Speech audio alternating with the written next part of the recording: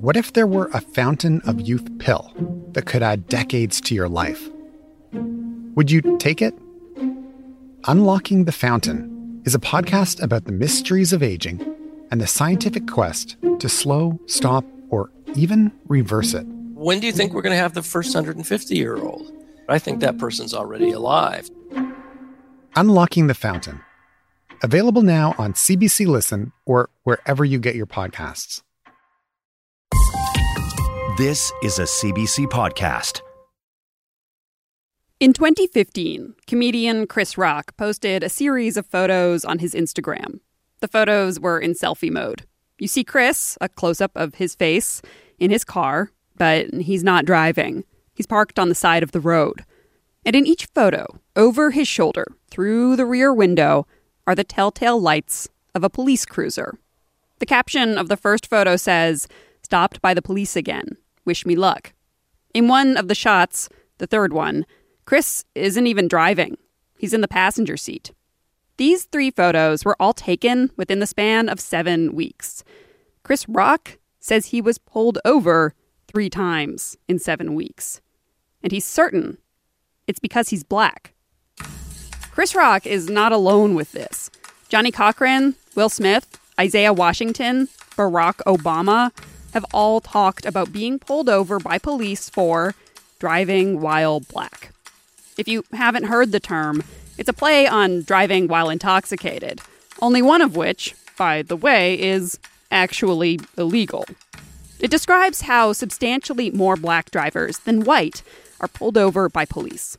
In the United States, where Chris Rock lives and took those photos, according to a 2013 report from the U.S. Justice Department, a black driver is about 31% more likely to be pulled over than a white driver, 23% more than a Hispanic driver. And the reasons given? Well, everybody is likely to get tagged for speeding, but black drivers are the most likely to get pulled over for vehicle defects or record checks. Even more troubling, the report says that nearly 5% of black drivers aren't given any reason at all. Now, yeah, those are U.S. numbers. But the same thing is happening in Canada. Sir, we were letting you go and you came at us. I came at nothing. I came to your truck. Okay. Okay, either you let it go right now, I'm taking it by force, okay? That's from a video shot March 3rd, 2017, in Montreal. In the blue and red flashes of a police cruiser's lights, you see 2 officers hold a guy up against the cruiser and put him in cuffs. The guy's name is Kenrick McCrae. The footage you're hearing now, the reason we have this tape is because Kenrick's girlfriend was filming, almost like she'd done it before, which she had. In case you've never had to wonder if filming your interactions with police is legal, it is. Kenrick says this kind of thing happens to him on a regular basis, sometimes multiple times a week, getting pulled over and questioned by police for no reason. Besides, he says, the color of his skin. I'm AC Rowe, and this is The Doc Project. If driving while black doesn't happen to you, and you don't know anyone it does happen to, I want you to get to know Kenrick. And by the end of this hour, you will know somebody. And if it does happen to you, this is Kenrick's story of how he set out to prove that he was getting pulled over because he is black, and trying to stop it from ever happening again. I'm going to hand things over to Doc Project producer Mark Apollonio. He'll take things from here. Yeah, I'm a white guy. I've never been pulled over unless I've manifestly broken the rules. So even if I theoretically knew this kind of thing happened, and even if I know people it's happened to, while talking to Kenrick, the gulf in our experience of law enforcement became unbelievably clear. Okay, my name is Kenrick McCrae. I'm from British Guyana, commonly known as Guyana, the land of many waters. Kenrick was born in the village of Rosignol in the county of Berbice. As a teenager, his family moved to the country's capital, Georgetown. There, Kenrick would have to cross a river by ferry to get to his high school. It was on that boat that he had his first inkling of what he wanted to do when he grew up. To get off the ferry is very congested. Sometimes I'm sitting right there and I see these guys trying to pick other commuters' pockets, and that was the thing that set me off. It particularly bothered him to see pickpockets going after nurses, taking the ferry to the local hospital. These nurses don't even know because, everybody's jammed up, so that pushed me to join the police force. Kenrick had solid grades. Fresh out of high school, he enrolled in a police training program run by the Guyanese military, aimed at grooming managers and high-ranking officers. Kenrick crushed it, hired by the Guyana police force right out of the gate. Just 18 years old, a cadet officer, helping oversee operations of several police stations. He loves a lot about this job, working with communities to make neighborhoods safer, bonding with his team, the feeling of being looked up to and respected. I get a salute in public. That's a respect, Eventually, Kenrick, he's promoted to assistant superintendent. He oversees 4 police stations. At the time, he says their main concern was drugs, coming up from Colombia en route to the rest of the world. Drugs come through there and then it divert to the US, Canada, and Europe. But officers like Kenrick, they dealt with the local drug dealers. And that part of the job, it wore on him.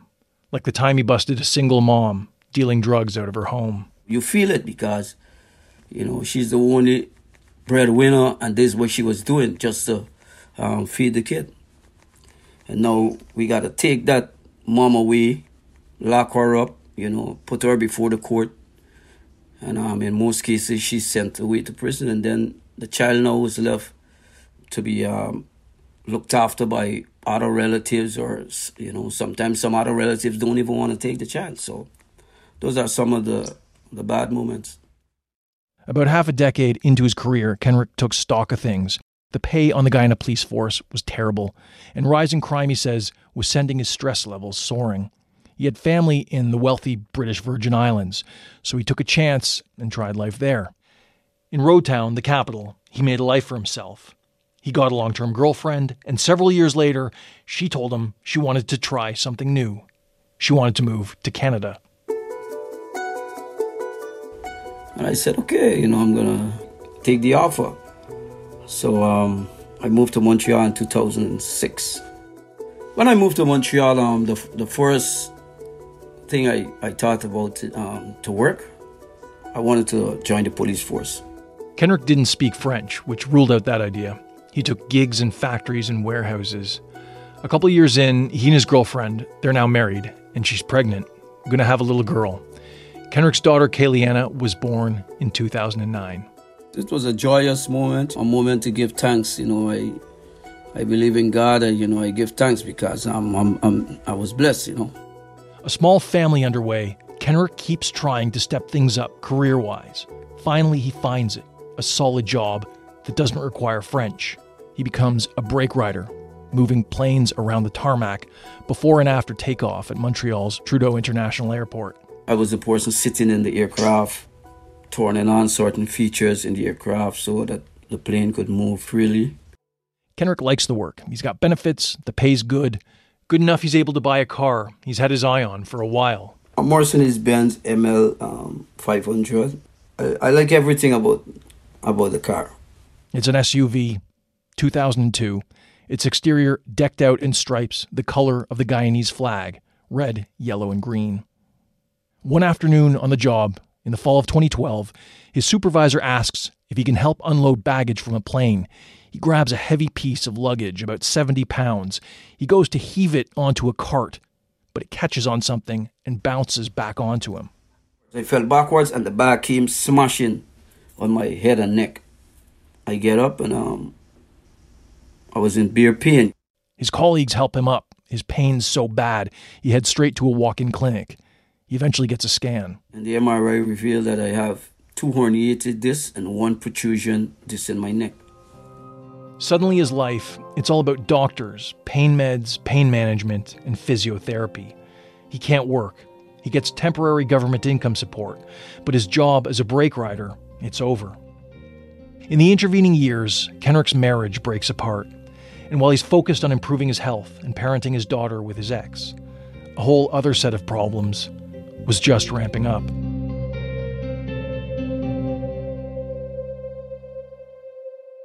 He's driving one night. It's 2015. Police pull him over. Kenrick asks what it's all about. Officer tells him the lights over his license plate are out. Kenrick gets out, takes a look. But the lights, they're on, shining away. Kenrick points this out. The officer changes course. They told me the lights over the license plate wasn't bright enough. So it's not a question of whether the lights are working, but if they're strong enough. Kenrick tells him he'll sort it out. I said, okay, I'm going to go to Mercedes-Benz and let them check it out. So I went there, and one of the guys that is in the yard, I asked him to check the specifications.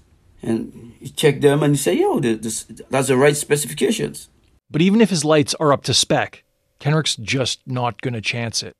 So I went to Canadian Tire and I bought a light. I think it's a portable light. You could just attach it. I mounted it myself in the middle of the number plate. So my Mercedes-Benz is the only Mercedes-Benz, I guess, in Montreal with the two original license plate lights plus an extra light in the middle. I've seen a photo of this thing. It is a bright license plate. So I guess now, they can't stop me and tell me, my lights wasn't bright enough. I'll say again, as a white guy, I don't even know if my license plate has lights. Which, while I'm pretty sure it does, I can't say for certain. I definitely couldn't tell you how many. Truthfully, until I started talking to Kenrick, I'd never realized or thought about the fact that cars generally have lights on the plates, let alone considered buying a third and attaching it myself. But Kenrick, he does all this hoping it'll end his run-ins with police. But it doesn't work. Let's see, sometimes 10 to 15 times a month.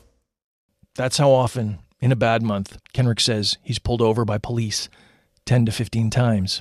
If I look at the police, we make eye contact, they just pull me over, asking me some questions like, where I get money from to buy this car, what kind of work I do. Time and again, Kenrick says, police pull him over, ask him those kinds of questions, like during this stop he recorded in July 2017. Yeah, you guys always fighting me down. No, I had to stop you first to see if you are the owner or not, okay? I was not to be able to know who was the owner from there, all right? So I can see right now. He says he often asks if he's being profiled because of his race, and that they say no. They give him a pretext, a reason for pulling him over. They might say some kind of light is not working. They thought I didn't have on my seat belt. But when I come up, they see the seat belt on, all kind of things they come up with, just to stop you. Those pretexts, he says, they always just sound made up. So do you have a transit or not? Like this police stop in August 2017. Kenrick, at this stage, he has a new girlfriend. She didn't want to be named in this documentary, but she filmed it on her cell phone. Hi, camera. So he saw the camera, he said, hi, camera, like he's mocking me now, you see the camera? Hi, camera, waving to the camera. When Kenrick asked the reason for the stop, the officer told him his license plate was missing. It was just not there. My plate is not at the back. Kenrick gets out of the car to check his license plate. Then he reports back to his girlfriend. You don't see my plate, and my plate is at the back. It's exactly where it's supposed to be, bolted into place. That's why I record it. I just checked my license plate. My license plate gets some long bolts like this. Some big fat bolts screwed down there. He takes that incident to Quebec's police ethics commissioner, argues it was racial profiling. The false claim his license plate was missing, he says, was proof. But the commissioner dismissed the complaint. The reasoning that it was an understandable case of human error. That the officer was coming off a night shift and had said he hadn't had his morning coffee. So in the face of all this, Kenrick says he feels he's being targeted, that he has no recourse to justice. He's reached the point that he's developed a kind of protocol, a check he does on his car before he goes anywhere. I always want to be on the right side a lot. He starts with a walk around. Before I get into my car, I started from outside. I would walk around the car. Makes sure the license plate is attached, checks the lights. Test the trafficators, right, left. He's even collected tools to help him with the process. Right where I live, I even have a big brick or block that I put to match the bricks to make sure the bricks lights are working. I do all of that before I go. He does this every day he uses his car. And it's not the only ritual he's adopted to protect himself from false claims by police. I bought a camera, and I said from now on, as soon as they stop me, I'm going to start recording. He now drives with 7 different cameras in his car, all aimed to take in different angles, all aimed to prove what's happening to him is real. I've been pulled over so many times. And then when I look on the news, I used to hear there's no racial profiling, there's no police stops if the person is not doing anything wrong. Kenrick says for years, he's watched police reps and talking heads on TV telling the world racial profiling isn't happening.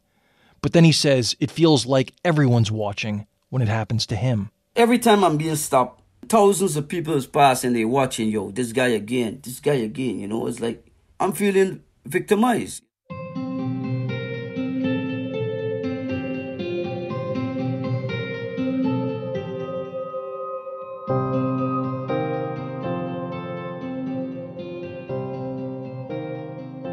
Ready? Ready to go? Absolutely. Go ahead. Okay. So I'm just going to get you to... My name is Alain Babineau. Alain, like Kenrick, is also a former police officer. He's a retired RCMP staff sergeant. And I spent 28 and a half years with the RCMP. I was in law enforcement. After retiring from policing in 2016, Alain went and got a law degree at McGill University. I call myself a law enforcement and social justice advocate, really. He advises a Montreal-based civil rights group called CRAR, the Center for Research Action on Race Relations, a group that, among other things, fights on behalf of people who've been racially profiled by police. According to Alain, Kenrick's experience with police stops is nothing new.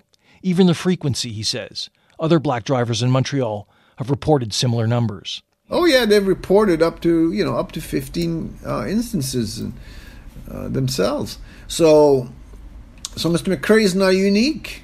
And those, he says, are just the people that come forward. Some people are sort of resigned to the fact that that's part of their reality. What does that say?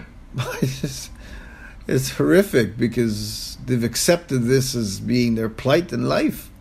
But at some point you have to develop some type of anger and animus towards law enforcement, which to me is very, very troubling because that speaks of a troubled society. I mean, it's just terrible because I'm a law enforcement advocate. In other words, I love law enforcement. I think it's a great institution. And when I see stuff like that happening, it angers me because it affects the profession. It affects the job that I did for 30 years. Alain says he saw racial profiling happen firsthand. Sometimes, he says, he wasn't just a bystander. Unfortunately, I think I've been part of racially profiling certain individuals in the course of my career. I mean, I was part of the drug squad for 10 years. So, we were targeting so-called, high crime areas. And yeah, you end up targeting a particular community. You end up developing these particular stereotypes in your mind as to who's involved in those kind of activities. And sometimes you either arrest the wrong people, or sometimes you over police certain areas, and you're gonna end up finding something. So it's a form of racial profiling. And Alain, he's black. Even if you're a racialized police officer, you become part of the culture in which you operate under. That culture, Alain says, is where the real problem lies. Much more so than the bad apples. The system, he says, needs major reform. Policies that would eliminate things like racial profiling and tough sanctions when cops break the rules. But the people who can change that system, the ones at the top, Alain says they have trouble acknowledging there's a problem at all. Last summer, for example, a report came out. It was commissioned by the city of Montreal. And among its findings was the fact that black and indigenous people are 4 to 5 times more likely to be stopped by police than white people. Indigenous women, 11 times more likely to be stopped than white women. The report, Alain says, confirmed what's long been obvious, what black and indigenous Montrealers have been saying for decades. So he says he was blown away when Montreal Police Chief Sylvain Caron said the findings surprised him. Je suis très surpris et très préoccupé par les résultats qu'on voit dans l'étude actuelle. Well, it's flabbergasting because his predecessor recognized that there was racial profiling amongst its police officers. It doesn't seem like Caron has any kind of institutional recollection or memory. I mean, this is an issue that's been identified as being plaguing the SPVM since the early 80s. Chief Caron vowed action, but the galling thing for Alain and Kenrick is this sudden public come-to-Jesus moment, while black Montrealers have been calling out racial profiling for decades. Kenrick has filed multiple complaints over police stops he says are motivated by the color of his skin. Each time it's an undertaking. He has to draft up a detailed description and submit any evidence he has. But he says nothing changes. And he says the constant, recurring nature of those experiences is messing with his mind and his quality of life. I'm scared every day, especially when I go outside. I mean, you're talking about dehumanizing experiences that he's encountered repeatedly. We should not underestimate the impact that it has on someone's day-to-day ability to go through life. Kenrick says after years of regular, repeated stops, he needed a plan. So I said I'm going to start recording them, and then at a stage I'm going to go to the media and let the media see, what I'm going through. Kenrick's efforts to fend off the police, the extra bright license plate, the daily walk around of his car, the cameras, they're all about to come to a head. And it's not just the media that gets pulled in.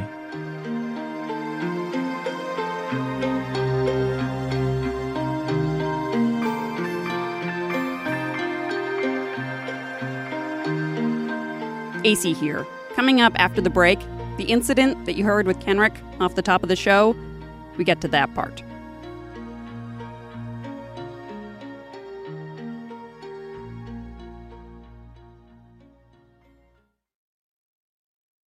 What if there were a fountain of youth pill that could add decades to your life? Would you take it?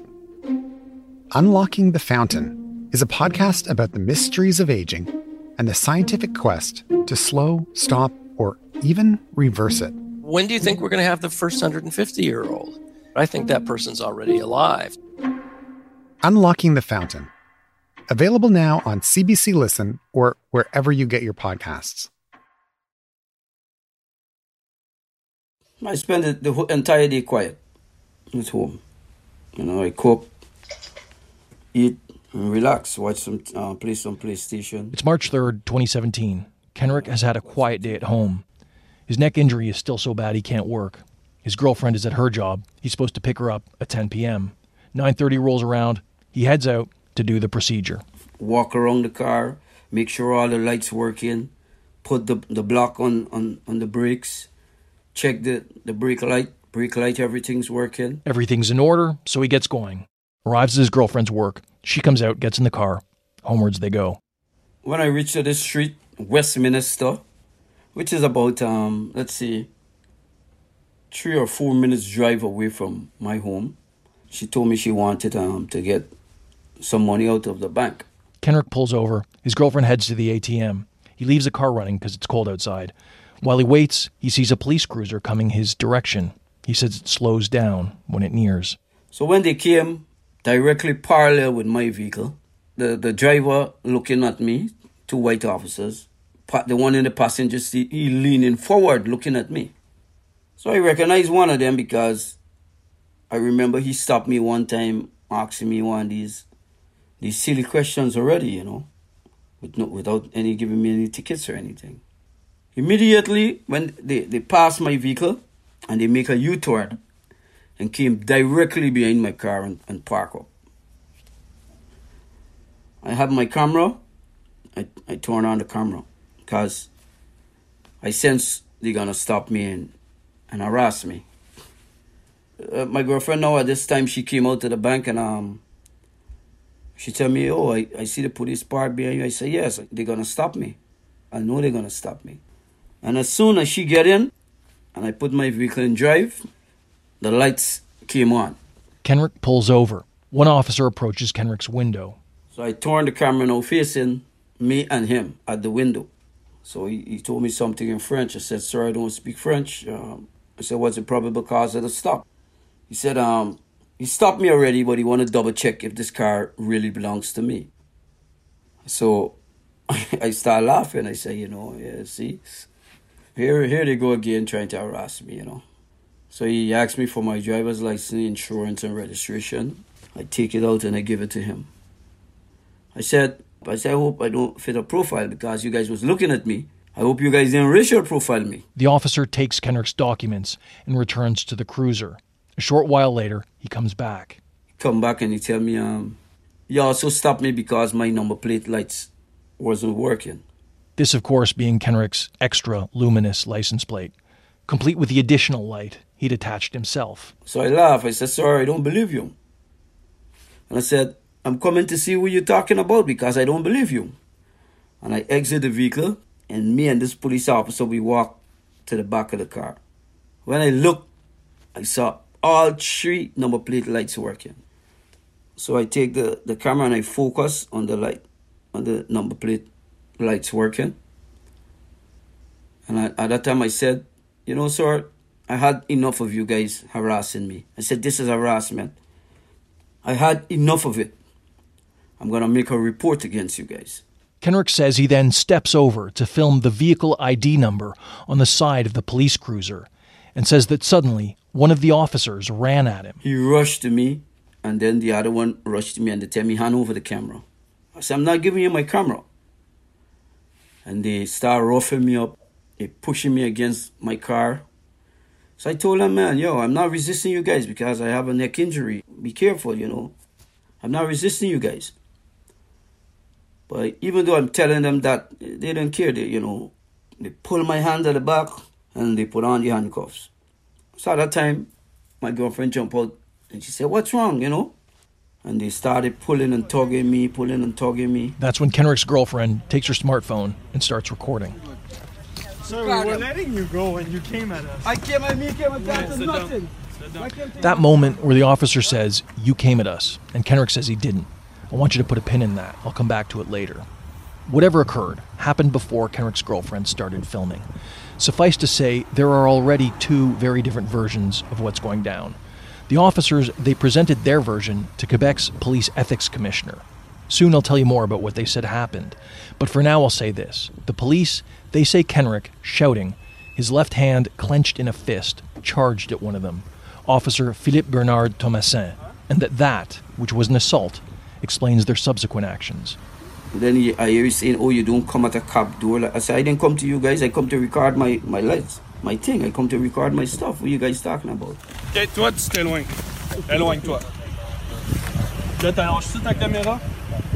Lâche-la, je vais la donner à ta femme, ok? Lâche. I don't speak French. At this point in the video, the police, officers Bernard Thomasin and his partner, Christian Benoit, have Kenrick up against the cruiser. His hands cuffed behind his back, holding the camera. The police trying to take it away. Release the camera. So at that time I told my girlfriend to come and get the camera. Because I still holding it even though they had me handcuffed at the back. Let it go, I'll give it to your wife, okay? Let go of your camera. Okay. Okay, there you let it go right now. I'm taking it by force, okay? Wow. So one of them tell me if I don't release the camera, he's going to take it by force. The amount of force they don't exercise on me already, I was like, no, I don't need this, So he said, release the camera, he's going to give it to my friend. So I said, okay. So I release the camera now. Don't come at cops like that, buddy. I didn't come to y'all. You came out here. You don't come at a cop's door like that. I come to check my lights. You have the right to be silent. You have the right to a lawyer, okay? Okay. Now we put the cuffs on you because you were aggressive with us. So it's for our safety. You understand? That's it. Okay. The action on the video Kenrick's girlfriend filmed on her phone ends with that. The officers put Kenrick in the back of the cruiser. One officer promises Kenrick's girlfriend he'll give her Kenrick's camera soon and tells her to stand back. We're gonna give it back to him. Oh, okay. So you can film, but then just stay right there, okay? Don't come close like he did, okay? Thank you. He then joins his partner in the front seat of the cruiser. She continues filming, but everything now is happening inside the dark vehicle and can't be seen in her video. They didn't take the camera and give it to her. The driver took the camera and he comes in the car with it. The other one come in the car. They have me in the backseat handcuffed. And she's outside still recording. So they start going through my camera. Kenrick says the police turn on his camcorder and start going through the footage. The camera, before Kenrick started using it in his car, he'd used it to document the life of his young family. And because his wife and him are no longer together, the videos on that device are mementos of the life they shared when Kenrick's daughter was young. Photos and videos of milestones of his daughter's life. Like first day at school, birthdays and so forth. So that's what I had there too, with videos also. My situation right now, I'm going through a divorce and, those are precious memories, Very valuable, sentimental memories. And of course, Kenrick says the camera also contained police stops. Plus I had about 15 of those stops. About 15 to 20 of those stops. I'm in the back of the police car, all right, handcuffed. They're in the front, and they're showing, lean over, and they're scrolling through all my stuff. So I said, yo, what you guys doing, man? They started deleting everything. So I said, yo, man, why you deleting my personal stuff? And, they delete everything. All the pictures, all the videos, they just delete everything. Clean the SD card. Kenrick says they wiped his camera clean of everything. Years of personal family footage, a number of police stops, and of course, the footage that may have revealed exactly what had happened earlier that evening. The early moments of the police stop, the officer telling Kenrick his license plate lights were out, Kenrick getting out to verify, filming the police cruiser, and then who charged at who.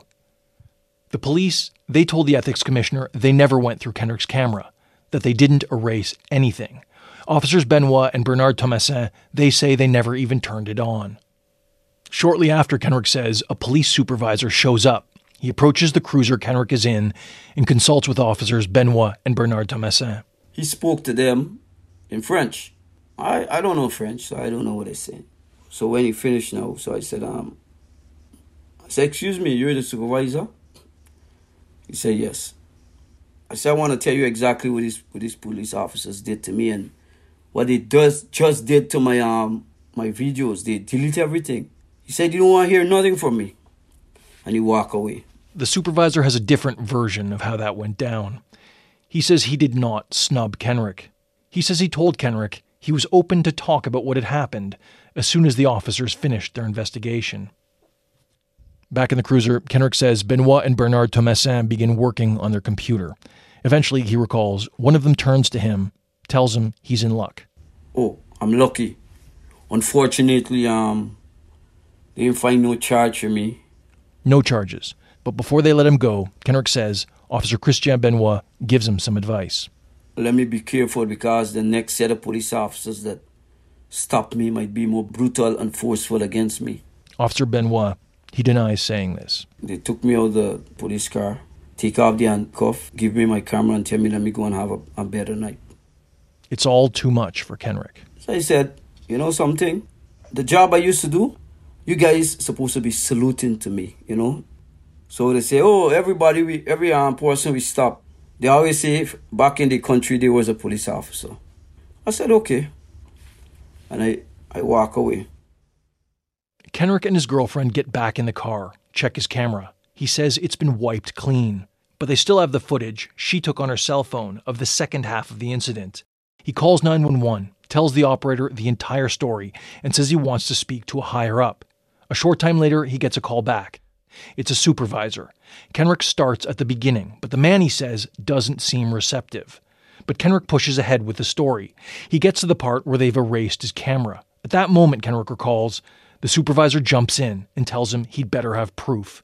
Suddenly, Kenrick clues in. He asks the man he's talking to if he's the same supervisor who showed up earlier that night. The one, Kenrick says, who refused to help him out. So I said, excuse me, sir, you was the supervisor on the scene? He said, yes. And he said, if it was him, he would have locked me up. I said, okay, that's all right. But then, if you weren't credible to take my information then, that means you're not credible to take my information now. And I hung up the phone on him. Again, the supervisor, Sergeant Marco Joseph, has a very different version of that phone call. He says it was he himself who recognized who Kenrick was and then made it clear he wasn't the appropriate person to be fielding Kenrick's complaint.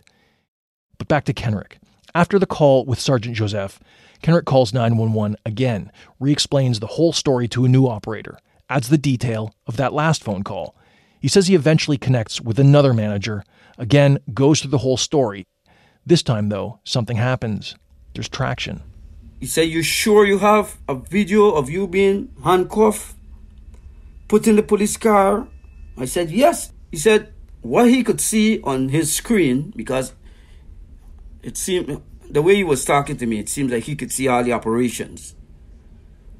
What he could see on the stream is that, yes, my car was stopped, and the police fill out a report saying that they stopped me, routine check, and everything was okay, and they let me go.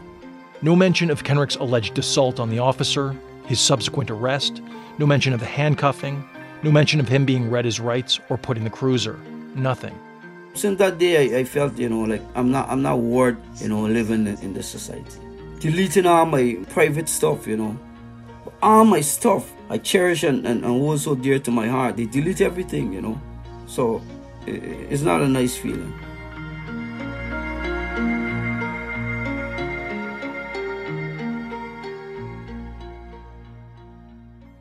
Okay. Yes, the big recording. red button. It looks like it's rolling. It looks like it's recording. Yes, sir. Okay, great. Yes, my name is Fo Niemi. I'm the executive director. Fo Niemi heads up CRAR, the Montreal-based civil rights organization that helps a lot of people like Kenrick who say they've been racially profiled. It's the same organization that Alain Babineau, the former RCMP officer we met earlier, has worked for as an advisor.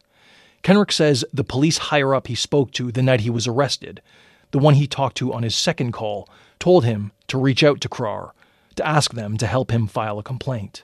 Well, basically, when he came to see us about the case, we just felt it was a horrendous case, and especially in the violence, as well as the fact that he was really, a typical case of a black man who drove a nice car, a Mercedes, who was stopped. We recognize all the elements of a typical driving while black, leading to the use of excessive force. And the more egregious part of that is the fact that they look into the video and erases a video recording of the incident. Fo and the team at CRAR got down to business helping Kenrick draft his complaint. He says Kenrick was lucky his girlfriend was with him at the time of the incident. Most of the time, driving while black incidents happen when the driver is alone, facing two police officers. So sometimes there's a problem with proving or comparing the versions or documenting it. In this case, he had, at the time, a great witness who helped a lot in the case. Despite believing it to be a solid case with two witnesses, Kenrick and his girlfriend, Fo still thought it was a long shot, particularly the question of racial profiling. Over the years of dealing with the committee and dealing with the police ethics system in Quebec, we know that to have the committee recognize race or racial discrimination in police misconduct is always a tall order. Like Kenrick, Fo believes racial profiling was the catalyst that sparked the whole incident. His next job was to prove it. Fo helped Kenrick compile all his information and send in a formal complaint to Quebec's Police Ethics Commissioner. Fo says, if he remembers correctly, they sent it in by fax, and then crossed their fingers and waited.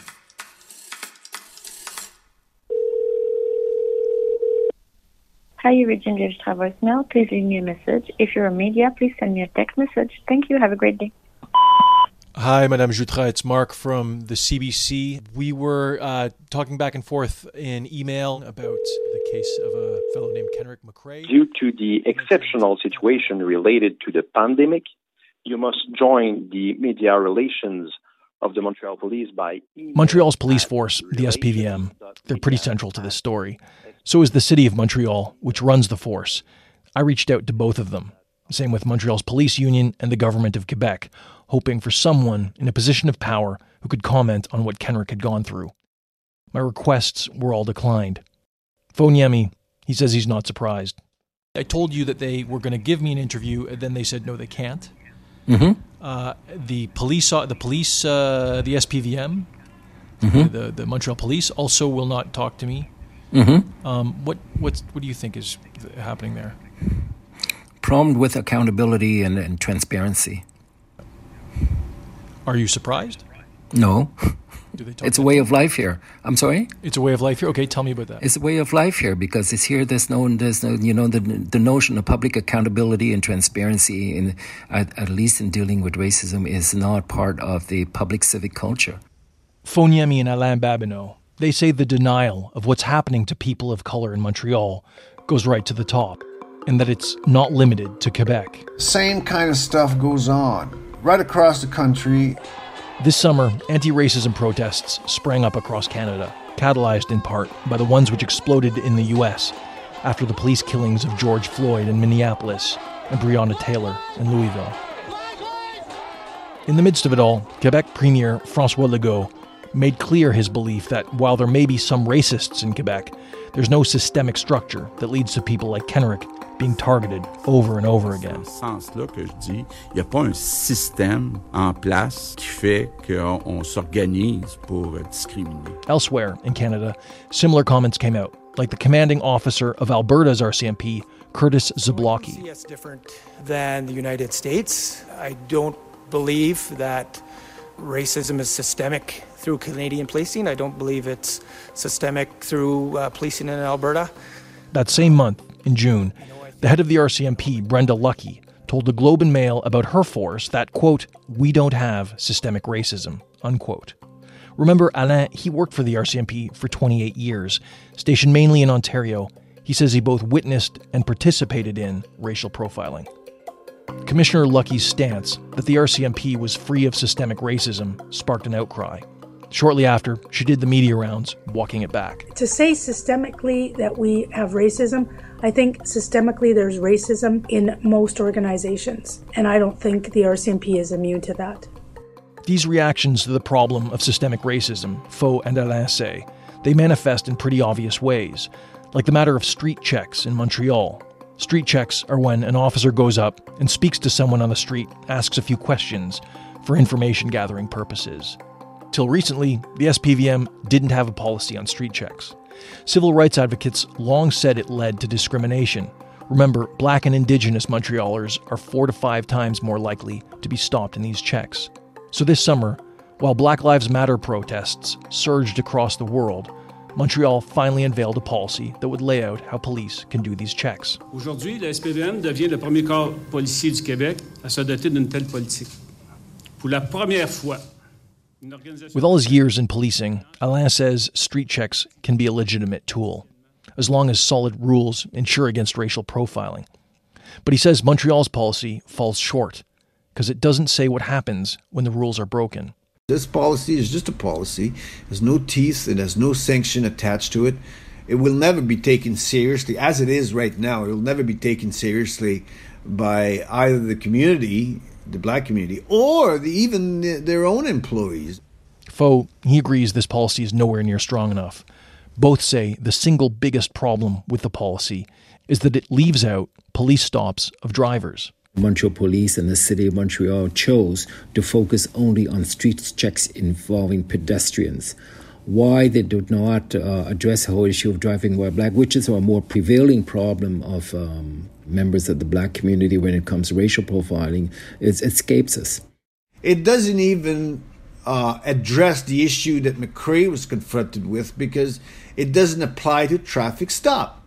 Both think, instead, during a summer of anti-racist protests, the policy was all about optics, to appear to be on the right side of public opinion. And Alain says clear, firm guidelines are needed, not just because people of color are stopped more frequently, but also because the stops, he says, can just escalate. He gives the example of someone who just reflexively pulls away when grabbed by a police officer. If he yanks his arm away. Yeah, yanks your arm away, or you refuse to come along, and inadvertently you hit the police officer as you're doing that. Boom! You get charged automatically with assaulting a police officer, and then you're off to the races. Now you're saddled with criminal charges. Then you got to get a lawyer. Then it's going to take years, and you might end up, 90%, as you know, or maybe you don't know, but 90% of charges are dealt with where people plead guilty. 90%, particularly in vulnerable communities, it's higher. And a large percentage of people in jail are people that actually pled guilty, right? Not necessarily that they were guilty, but they didn't have the means to fight their charges. So you have a whole lot of people in jail right now that had they had a good lawyer, they would never have seen the interior of a jail cell. But they end up in jail. So in the case of McCrae, I think he was cool, calm, and collected. But for that, he could have ended up, right now he could still be fighting criminal charges. Remember when I told you to put a pin in that matter about who ran at who the night Kenrick was arrested? In video taken by Kenrick's girlfriend after the fact, an officer says Kenrick charged at them. Kenrick says it was the other way around. You go and you came at us. I came at that does nothing. And then there was Kenrick's camera, which may have shown exactly what happened, but which the police, Kenrick says, then erased. Well, nearly 2 years after Kenrick and Faux filed a complaint about that whole incident, Quebec's Police Ethics Committee finally weighs in. Its decision arrives at Kenrick's home in a large envelope. It's in French, so Kenrick calls Faux, who accesses it online and goes through it with him, translating. The decision goes through, moment by moment, Kenrick's version of what happened the night of March 3rd, 2017. It then looks at the version submitted by the two officers and the supervisor, Sergeant Marco Joseph. The officers, in their testimony, they deny much of Kenrick's story. In their version of events, for example, they never went through nor erased Kenrick's camera. They didn't threaten Kenrick, and the arrest, they say, was due to Kenrick's agitated behavior. They feared him, and feared that if they didn't detain him, he would physically attack them. But the committee, in its decision, it enumerates a long list of reasons why it's Kenrick's story they found credible. For example, in his testimony, Officer Bernard Thomassin says at one point Kenrick, shouting, closed his fist and charged, and that the officer was afraid. But the committee points out that would be assault, but that none of it, Kenrick's charging nor the officer's fear, was included in the police report Bernard Thomassin wrote up after the incident. Additionally, the committee says it is, quote, inconceivable that an officer would be assaulted in that context, but not lay any charges. Another example. The officers say they took Kenrick's camera because the footage he would have captured that night could have proven he'd assaulted Bernard Thomassin. So the committee asks, why were the officers collecting proof of an assault, but then not lay any charges? It concludes, quote, that it is more probable that the officers wanted to see what Mr. McCrae had filmed and that they then erased the contents of the camera, unquote. The report goes through both versions of the evening this way, point by point. Ultimately, the committee concluded that between the two of them, officers Christian Benoit and Philippe Bernard Thomassin committed 16 violations of Quebec's police ethics code. Illegal arrest, illegal use of force. The arrest and use of force on Kenrick by the officers was illegal. Seizing his camera, going through its contents, erasing it, all were breaches of Quebec's police ethics code.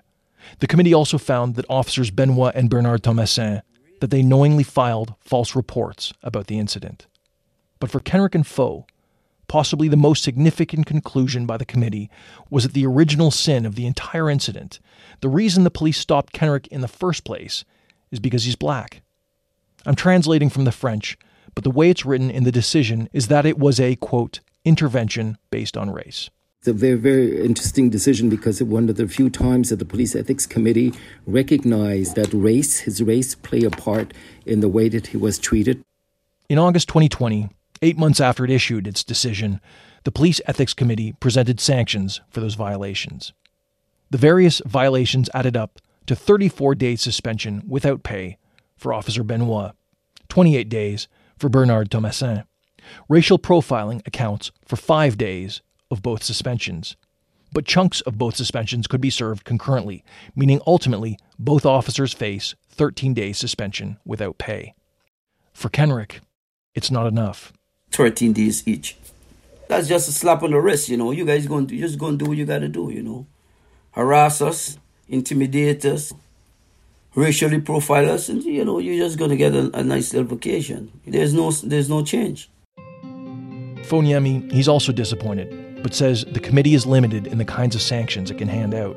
We felt that the penalty or the sanction should be more stringent and serious. Unfortunately, the way the system works is the committee had to be guided by previous decisions and case law and jurisprudence. My hope was for them to be fired because they're going to continue to do these acts. You know, if they don't have the right penalty or the right consequences. There's also the matter of Sergeant Marco Joseph. He's the supervisor, Kenrick says, did nothing to rein in the officers the night of the incident. The same guy, Kenrick says, who fielded his 911 call after the fact and told him if he'd been involved, he'd have thrown Kenrick in jail. Kenrick wanted to see Sergeant Joseph held accountable too. But the ethics commissioner, Faux says, concluded there wasn't enough evidence to hold him liable. In his testimony to the Police Ethics Committee, Sergeant Joseph says that's not what happened. He says he stuck around to speak to Kenrick after the officers were done their investigation, but that Kenrick gave him an angry look and left. And Sergeant Joseph says when Kenrick called 911 to file a complaint, once he realized who Kenrick was, he explained it wasn't appropriate for him to be taking the complaint and ended the call. I requested an interview with Sergeant Marco Joseph, but it was declined. 3 months ago, I also filed an access to information request with Montreal police in order to get a recording of that phone call. Just this week, the SPVM sent me several files. They included recordings of both Kenrick's calls with the 911 operators, but they didn't include the recording of his conversation with Sergeant Joseph, which is the call I was after. They wrote they'd excluded it in accordance with the Act respecting access to documents held by public bodies and the protection of personal information, and that they excluded it because it's information connected to police exercising their duty to prevent crimes. It's possible to have that decision reviewed, which I'll do. The Police Ethics Committee, it's not the only agency to which Kenrick brought his complaint. Faux, Alain, and Crar, they also helped Kenrick file a complaint with Quebec's Human Rights Commission. There too, the commission decided in Kenrick's favor, saying, contrary to Quebec's Charter of Rights and Freedoms, the police treated Kenrick in a, quote, differentiated or non-habitual way, unquote, because he belongs to a charter-protected group. It recommended the city of Montreal pay Kenrick $18,000 in damages, and for the police officers to pay him $4,000 each. Unlike the Police Ethics Committee, the Human Rights Commission can't enforce its decisions, only make recommendations. Faux says he's not sure Kenrick will ever see the money. Already, the deadline to pay Kenrick the damages has passed. That means the case now escalates to the province's Human Rights Tribunal, where the city and police will fight for a different outcome. So for Kenrick, those 13-day suspensions for the two officers stand as what's been achieved from this whole process. But the officers, they have the right to appeal, and they have. I could tell you, as of now, they already appeal, they already appeal it because this is what they sent to me a couple of days ago. The bailiff brought to me sometime last week. They're appealing everything, so. On a recent video call, he waves a piece of paper from the Court of Quebec, a document notifying him of the appeal. Now I gotta go fight again, just to get what? A joke, so. Alain says, considering everything that's happened to Kenrick, he can only imagine the toll it's taken on his mental health. You can argue that he's suffering from some form of PTSD, right? Because it's happened to him repeatedly, and so that's very serious in my opinion. Because here's a guy who was a cop. Still suffering from his back and neck injuries, in 2018, Kenrick got a part-time job driving a school bus. He says he can barely make ends meet on the pay, and the vibrations from the bus, they're painful, and they're not great for his recovery. But that's the best job I could do right now. Kenrick says everything he's going through with the police, if he could, he'd leave it all behind, leave Montreal. But he can't leave his daughter. He's stuck in a world, he says, where he doesn't count.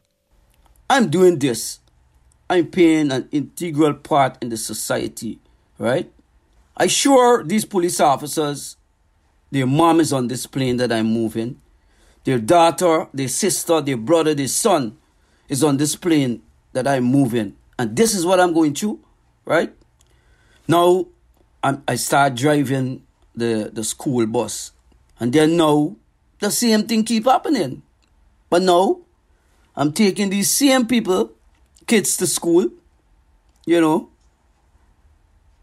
How should I be happy that I'm doing this and I'm getting this kind of harassment for nothing?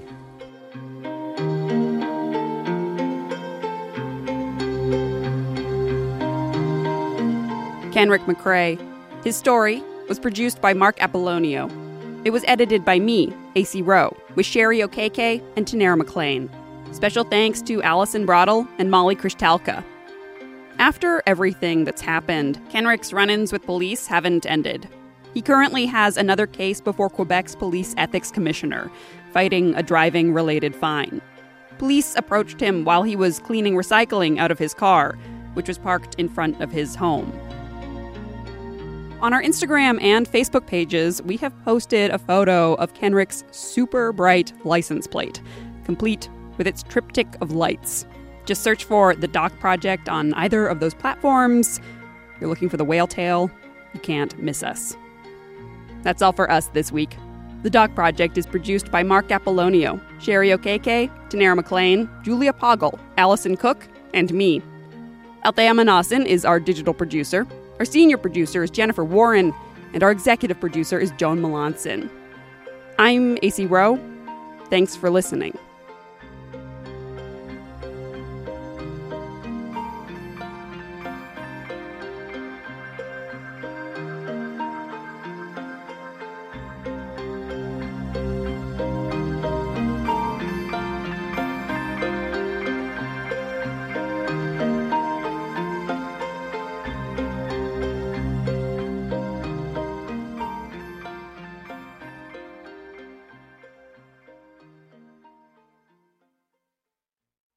For more CBC podcasts, go to cbc.ca/podcasts.